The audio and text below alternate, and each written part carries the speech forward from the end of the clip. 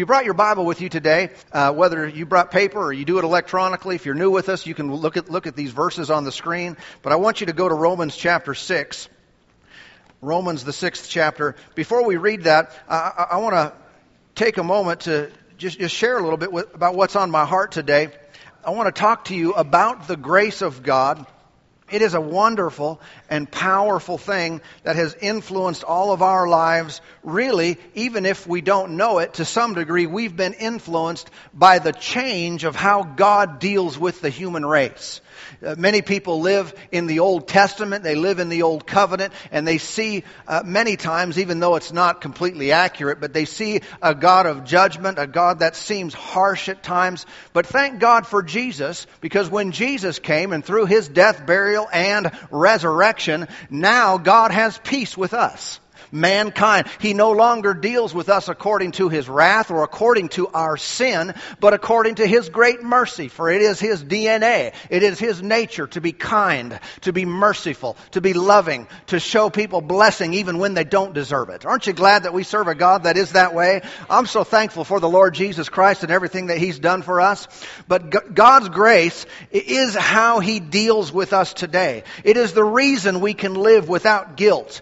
The reason we can live without condemnation, without shame. It's the reason we can stand here today with a smile on our face and say, I'm just glad to be alive. I'm just happy to have the victory. I'm glad that the Lord is not judging me and not punishing me, but He's dealing with me mercifully and with kindness. And His relationship towards me is based upon what Jesus made available for me on the cross. And we know that God and His grace is much more than unmerited favor, although it is. It is divine empowerment. It is strength to stand. It is the undeserved blessing upon our lives. It is healing. It is prosperity. It is victory. It is peace. It is the reason that Jesus went and died for us. We didn't earn it. We didn't work for it. We didn't deserve it. We weren't so good that God said, I'm going to give you my son because you're so good. No, He said, you were rascals. You were sinners. But I did it because of my love. And it's the grace of God that has enabled us to receive salvation, enabled us to receive all of these wonderful blessings from the Lord. It is the distinguishing factor that clearly defines the Old Testament versus the New Testament. And all these truths are just so wonderful. I'm not taking this message per se to expound on those particular things that I've said already. I have some teaching on our website. You can get it, download it, listen to it for free. A couple different really good series on the grace of God. I would encourage you to go that way. It is a message that all need to hear. And I know that in the body of Christ there has been much focus, much attention in the last number of years on the grace of God. And again, I see that as a real positive thing and has set many people free. But as is true with many, many Bible truths, many scriptures in the Word of God, there is a middle of the road, which is truth. Then there is a ditch on one side, and there is a ditch on the other side. And it seems that with any particular Bible truth, there is a tendency for people to get in the ditch on one side or the other. And that shouldn't scare us away from what really is. It should really perk our ears up and cause us to look into something to see what's really there. Because the enemy wants to distract, he wants to push people off to one side or the other, and it's because there is a truth right in the middle of it that will make people free. And when you and I know the truth, we shall definitely, as Jesus said, be free. And so what the Lord put on my heart just a few weeks ago is to talk about to talk about the subject of grace, but to do it in this way. I want to share with you about what grace is not. All right? I want to share with you about what grace is not. Again, should we talk about what it is? Absolutely. So we can spend months on that and be better off for it. But we should also understand what it's not, lest we fall into a trap of getting into error in our belief towards God. And so, everybody ready for this? All right. Number one is grace is not a license to sin. Grace is not a license to sin. Now, I realize some might say, well, who would even think that? Well, actually, when the grace of God is communicated in a powerful and clear way, it most definitely does raise the question within a believer's mind as to whether sin matters at all. Because when it's proclaimed clearly and accurately, you see that sin is washed away. It has no part of me today. It's been forgiven. Every single bit of it. Past, present. Jesus even died for things we haven't done. Because He took care of all sin. And so it's very common for the question to rise in a person's mind who really sees God's amazing love and grace. The question to this end, well, does it even matter if I sin? I can sin and it's no big deal because it's already forgiven in Jesus. But that question and the very fact that the grace of God would cause that question to be raised also demands a response. And the grace of God, understanding His love and mercy and kindness toward us, should be explained with this type of statement as well. Romans chapter 6. See, he had great revelation concerning the grace of God, righteousness, who we are in Christ. And he said in Romans 6:15, what then, that's a question, what then, shall we sin because we are not under law, but under grace? Notice the question that's asked, shall we sin? Now, he wasn't confused about that, but he knew the logical conclusion to what he was teaching about God's grace and how your salvation has absolutely zero to do with what you do. That people would naturally ask that question. And I think it's appropriate that we not only raise the question, but answer the question. All right? Everybody know the answer?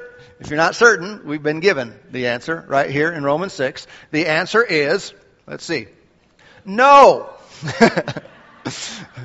To quote it exactly, certainly not, with an exclamation point. Certainly not. Shall we continue in sin because of God's amazing grace and love towards us? No, sirree. And he goes on to explain a number of things that we won't get into today. But the Lord doesn't remove the power of sin and the effect and the repercussions of sin from our lives so that sin could continue to dominate and rule us, but rather so that we could live free of it. Not simply by willpower or by a disciplined life, but because of His divine ability affecting us in such a way where we rise up and we succeed in resisting temptation and a life of sin. Praise the Lord. Now, I know this has happened, and if you can't relate to this, praise the Lord. Thank you, Jesus. But I know this has happened in certain situations. I'm aware, there's one actually very popular Bible college in our country, and those on the inside came and shared with me some things. They're real knowledgeable and understanding of God's grace, and they said they were having problems. People were learning so much about how their sins were forgiven, they were washed away, that they had different students who were going off into sexual sin and not thinking twice about it. They're just living life and thinking, thank you, Lord, I'm forgiven. And they live like the world. Live like they're not saved. And until some correction, until some instruction was given, say, that's not what the grace of God is. The grace of God empowers you and enables you to live free from stuff. It doesn't give permission, an excuse to live like you're not saved, to live like Jesus is not on the inside. Does that make sense to everybody? I remember hearing one time someone said, I was so excited to find out that God could never be displeased with me. And they made that statement. I thought, is that what you came away with? When you heard about God's love for you and His forgiveness and redemption in Christ, is that what you heard? That God could never be pleased? I know He's pleased with us through Christ. I know His general disposition towards the human race is based upon His grace. And I understand that He doesn't deal with me in relationship to a sinful nature the way I used to be. He deals with me as His child, as a born-again son of His, as one who's been made righteous by the blood of Christ. But can I say that He is never displeased with anything about me? What I think that does, I think it makes our relationship with God, remember we're all about that? Our relationship with God very, very technical. And it removes the relational aspect of it. Does that make sense? I know I'm forgiven in Christ and I have a relationship with Him that's eternal. All that is good and I'm thankful for that very much. But I also, at least I'm supposed to, walk with Him. I'm supposed to have conversation, communion with Him, to have a relationship with Him. And if I were to just relate to God on a technical basis, and don't get me wrong, we should have the technical side going here, right? The legalities of our covenant relationship with God. But I should relate to Him as if He's a person. It would kind of be like my relationship with my wife. She and I have a legal relationship. We have a covenant relationship. We have made commitments and promises to each other. And that's the legal side. So if she does me wrong, I said if she does me wrong, or if I do her wrong, that doesn't remove our relationship. If she's rude to me, and doesn't go where I want to eat after church or something? Of course she would. Then she doesn't cease to be my wife. She doesn't cease to be in that relationship. Just like our relationship with God, how many know you can't end that relationship through sin? That's really an important truth for everyone to understand. You can't sin your way out of a relationship with God. But does that mean that we should? Certainly not. It will affect a person in many, many ways that are negative. Even though my wife and I stay legally related and we are committed to each other, we can have a hellish kind of fellowship with each other. And it's possible to have that relationship, but on a practical level, if we just treat each other like contracts, well, we're married. Then where's the fun in that? I really believe that our relationship with God is supposed to be enjoyed. It is supposed to be exciting. It is supposed to be enjoyable, watch, by me and by Him. But if I think of sin, and remember, sin is completely contrary to the life and nature of God, and really completely contrary to the life and nature of any child of God, any born-again person. But if that is completely contrary to the Lord, and I am going to live in that, imagining that it doesn't matter because of my legal relationship, because of my covenant relationship with God, then I'm really messing up the personal part of this. Huh? How many know one of our primary focuses around here when we gather is to help people have a connection with God, not just a connection with the church, not just a connection with another person, but if you don't hear from God, if His presence doesn't fill your life, if you don't become established in purpose and fulfillment that comes only from Him, then you've missed what we're trying to do. I know a lot of religious organizations, that's all what it's about. Just get as many people connected to the organization, get as many people connected to the place so the funds will really roll. That's not what we're about. If you don't get connected with God, then I've failed, or you have. I don't know. I mean, I'm going to make sure and do my part. I can't make anyone take this a step further, but I want to help you to relate to Him and have a relationship with Him. And so if I have this mindset that, well, because of Jesus, He can never be displeased with me, I'm not really walking with Him. I'm not. Because listen, anytime someone's in a relationship, If I do something that is wrong towards my wife, it's going to affect her. If she does something wrong toward me, it's going to affect me. And many times, if you're close enough with someone, you see it in their eyes as soon as something's wrong. Huh? It's not like, well, we are married, and so I don't feel that. That means nothing to me. Marriage contract is still in force. No. I have a walk with God, a relationship with Him that I must be aware of. Look with me at Jude chapter 4. That's a right turn. Jude. Hey, Jude.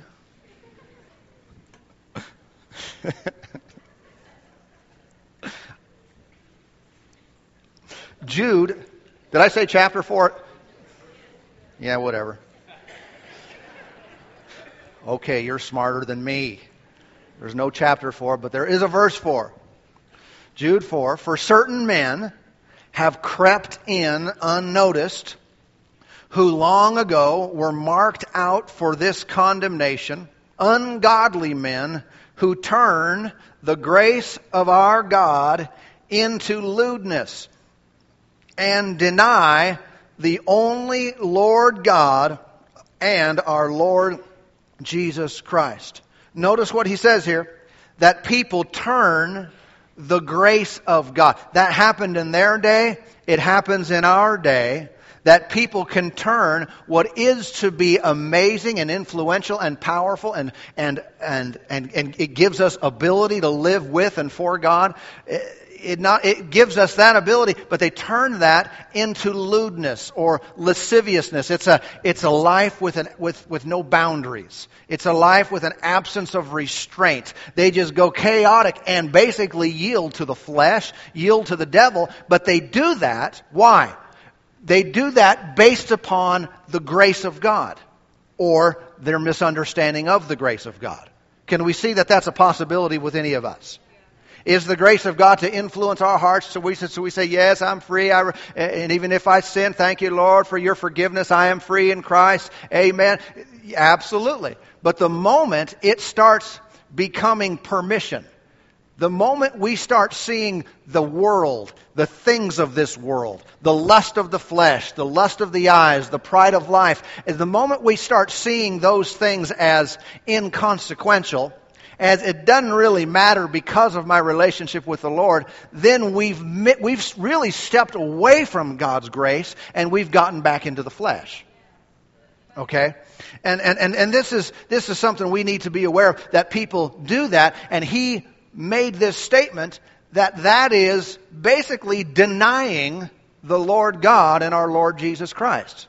Think about that. Oh, I'm just thankful for His grace, but by your attitude towards it and behavior, you're not walking in His grace. You are actually denying the Lord.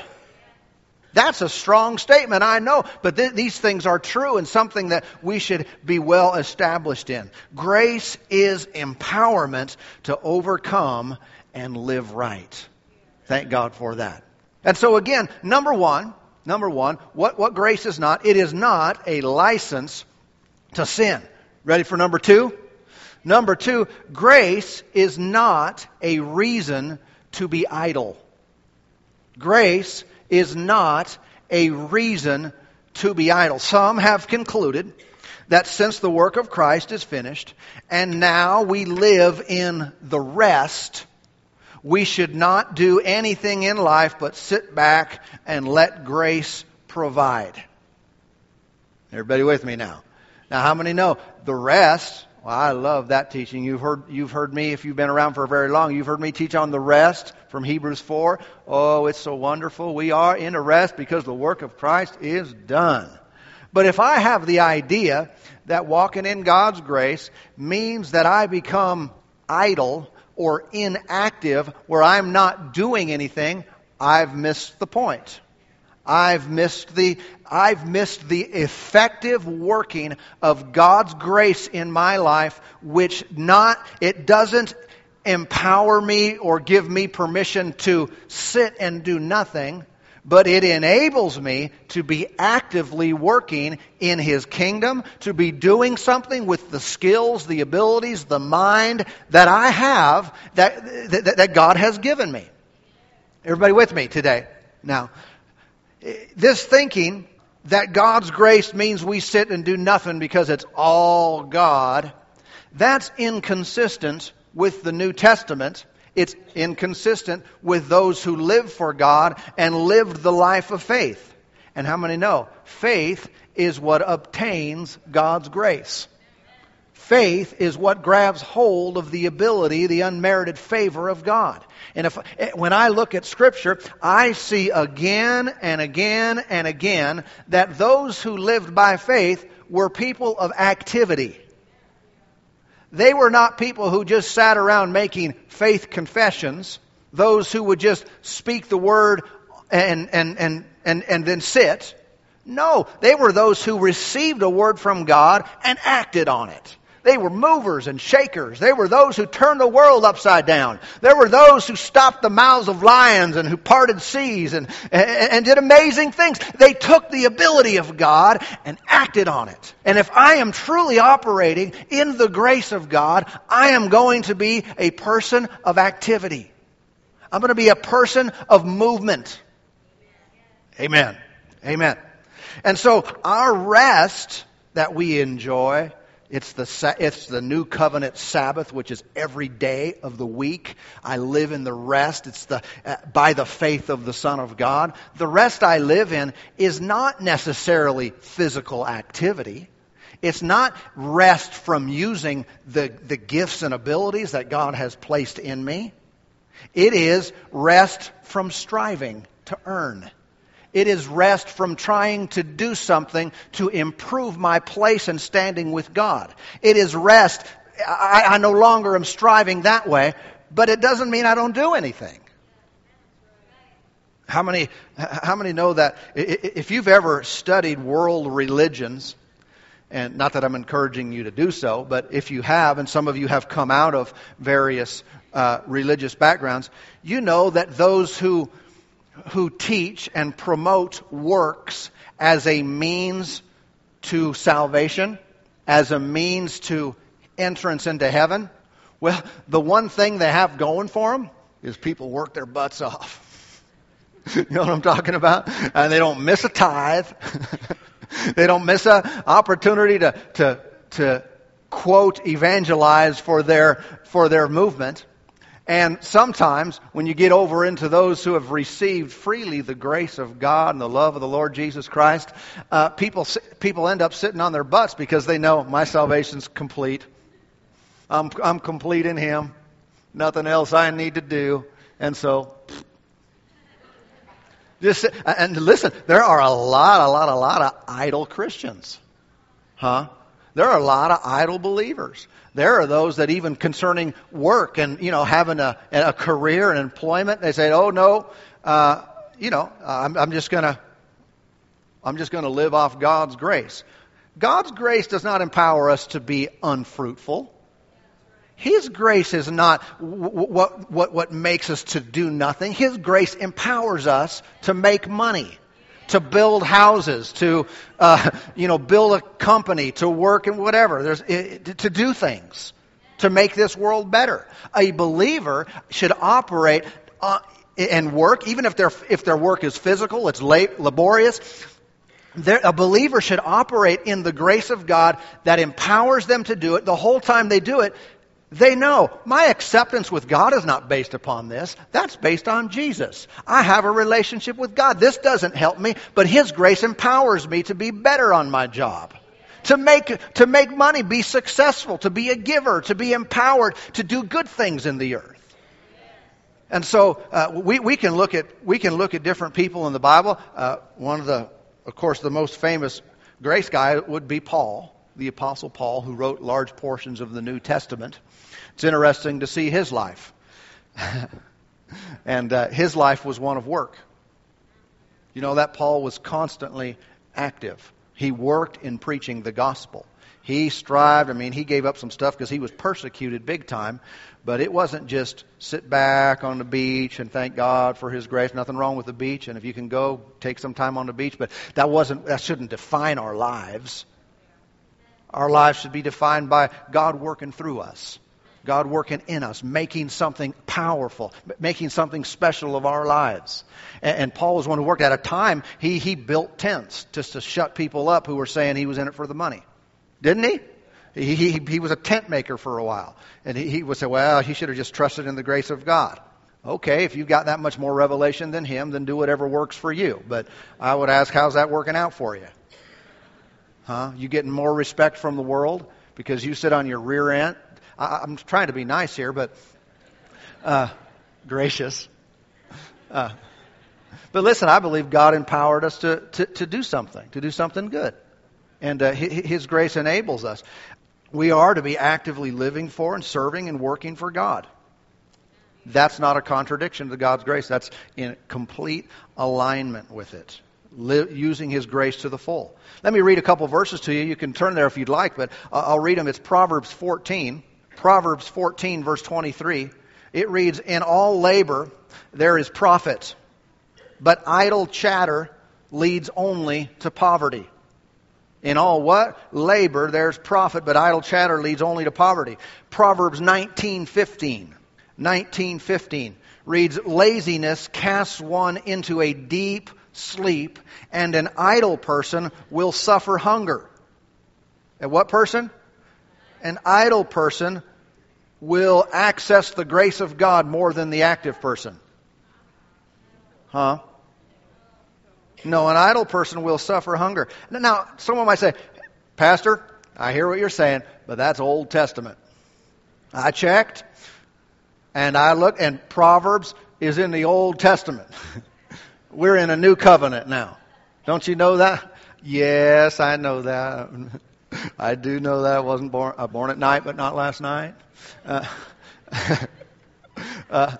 Proverbs is in the Old Testament. But listen, Proverbs is a book of wisdom. It's not a book of law. Does wisdom apply under both covenants?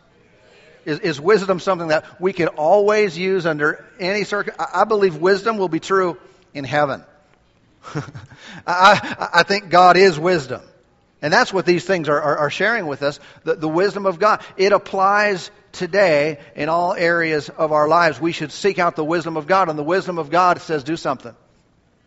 Not to earn or gain your standing with God, but do something that God can bless. Use His anointing, His grace, His ability on your life, and put some things into motion in your life, and God will bless that tremendously. His grace is what enables us to act and succeed. It's kind of like the love of God. Have you ever noticed that the love of God works two directions? Many times we can see in Scripture that what we need, and I believe this is first and primary, that we need to walk in or receive the love that God has for us. The love that God has for us. It's the thing that drives out fear. Not if I treat everyone right, then fear will be gone. No, if I understand that God treats me right, that God bases His relationship with me on the work of Jesus, I receive His love. That's a very important thing. But the Bible also speaks of love going through us, both to us and through us. And the Scripture says that we should walk in love. Remember Ephesians 5. That love should flow to us and flow through us. What if the love of God is not really flowing through me? What if I don't walk in love towards other people?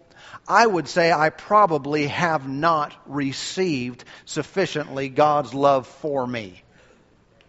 Does that make sense? In other words, if I'm rude to everyone, if I'm mean, if I'm unkind towards others, can I really say, I'm just walking in the love of God? He loves me. I don't think I've really received His love for me. When I've received a sufficient understanding, revelation of God's love, it's going to come out of me towards other people. You'll find the insecure.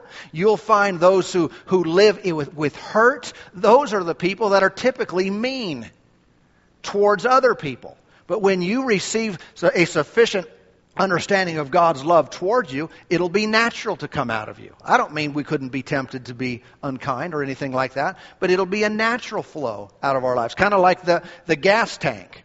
You know, we got those little things that click off when it's full, but, if you didn't have one of those, what would happen when you fill up your gas tank?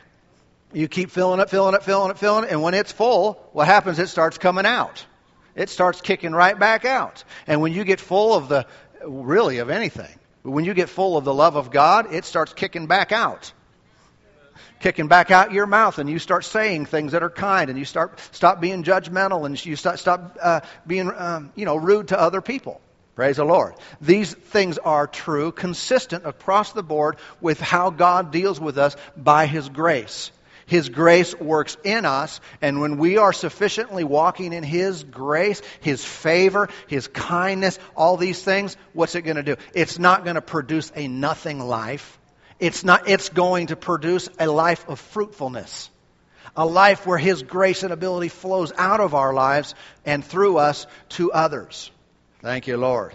Thank you, Lord. And so God's grace is something that needs to be received, and it needs to be something that's used. It's tragic, I think, and I'm telling you, even looking at my own life going back, it's tragic, I think, how so many believers live and they believe in God's grace, at least technically. They believe in it from a theological position, but using His grace is a whole nother deal. So many times people live, and I'm talking us now, we live as if God's grace does not even exist. We run into a problem and, what are we going to do? Freak out and give up and throw our hands up. Man, what are we going to do? Well, remember just like a few minutes ago you were singing that song and stuff about God's grace? It's His ability. It's His kindness towards you. You think He's letting you go down? Would you give place to grace and stop giving place to problem? Amen. I know that's kind of off topic a little bit, but it kind of works. It kind of fits in here a little bit. Let's give place to His grace. If you're in sin, if you're living a life of sin, it's dominating you. Listen, God's victory is already won. For you, your victory is already won. Give place to His grace, and you'll be empowered to stand in your place. And you'll live right, and you'll walk by faith and not by sight. Come on. You will begin to use the good things that God has given you. But when we, have a problem and we immediately look for a natural solution, we're not giving place to God's grace in our lives. We're giving place to fear. We're giving place to this natural world that acts like God is not even here. Thank you, Lord. Well, I've given you two. What God's grace is not. And, you want to know number 3?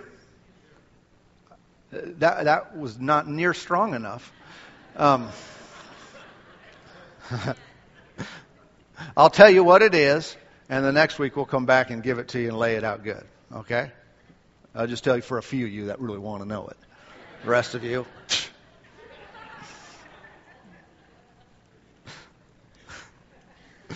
how many know if you don't want to be bothered with God, you won't be. That's just the way He deals with it. Someone said to me they were trying to get someone to come to church, and they said, "Well, I work on this day." They said, "Well, why don't you come on this day? We have church on this day too." "Well, that's my only day off." I said, "Why don't you tell them? Then you won't be bothered with God, and just end the conversation." You know what I mean? Because isn't that true? I mean, I know it's hard if you really care for someone. I don't mean you stop praying for them, but tell them, "All right, fine. See ya. You won't be bothered with the Lord in your life." Hallelujah. Here's number 3. Let me give you this. Number 3, what grace is not, it is not a life of lawlessness. It is not a life of lawlessness. The word law is really kind of like a cuss word in many churches, in many circles, and we know we're not under the law of Moses. But actually the New Testament talks about law. It uses the word law, and it's not just in a don't be under the law way, because we're not going there. We're not going under the law of Moses. But the Bible uses the word law in the New Testament in a positive way, And we should understand how that affects and influences our lives and how that is to govern our thinking, our activity. There is a lawlessness that we should avoid being a part of in our relationship with God. Praise the Lord. Amen.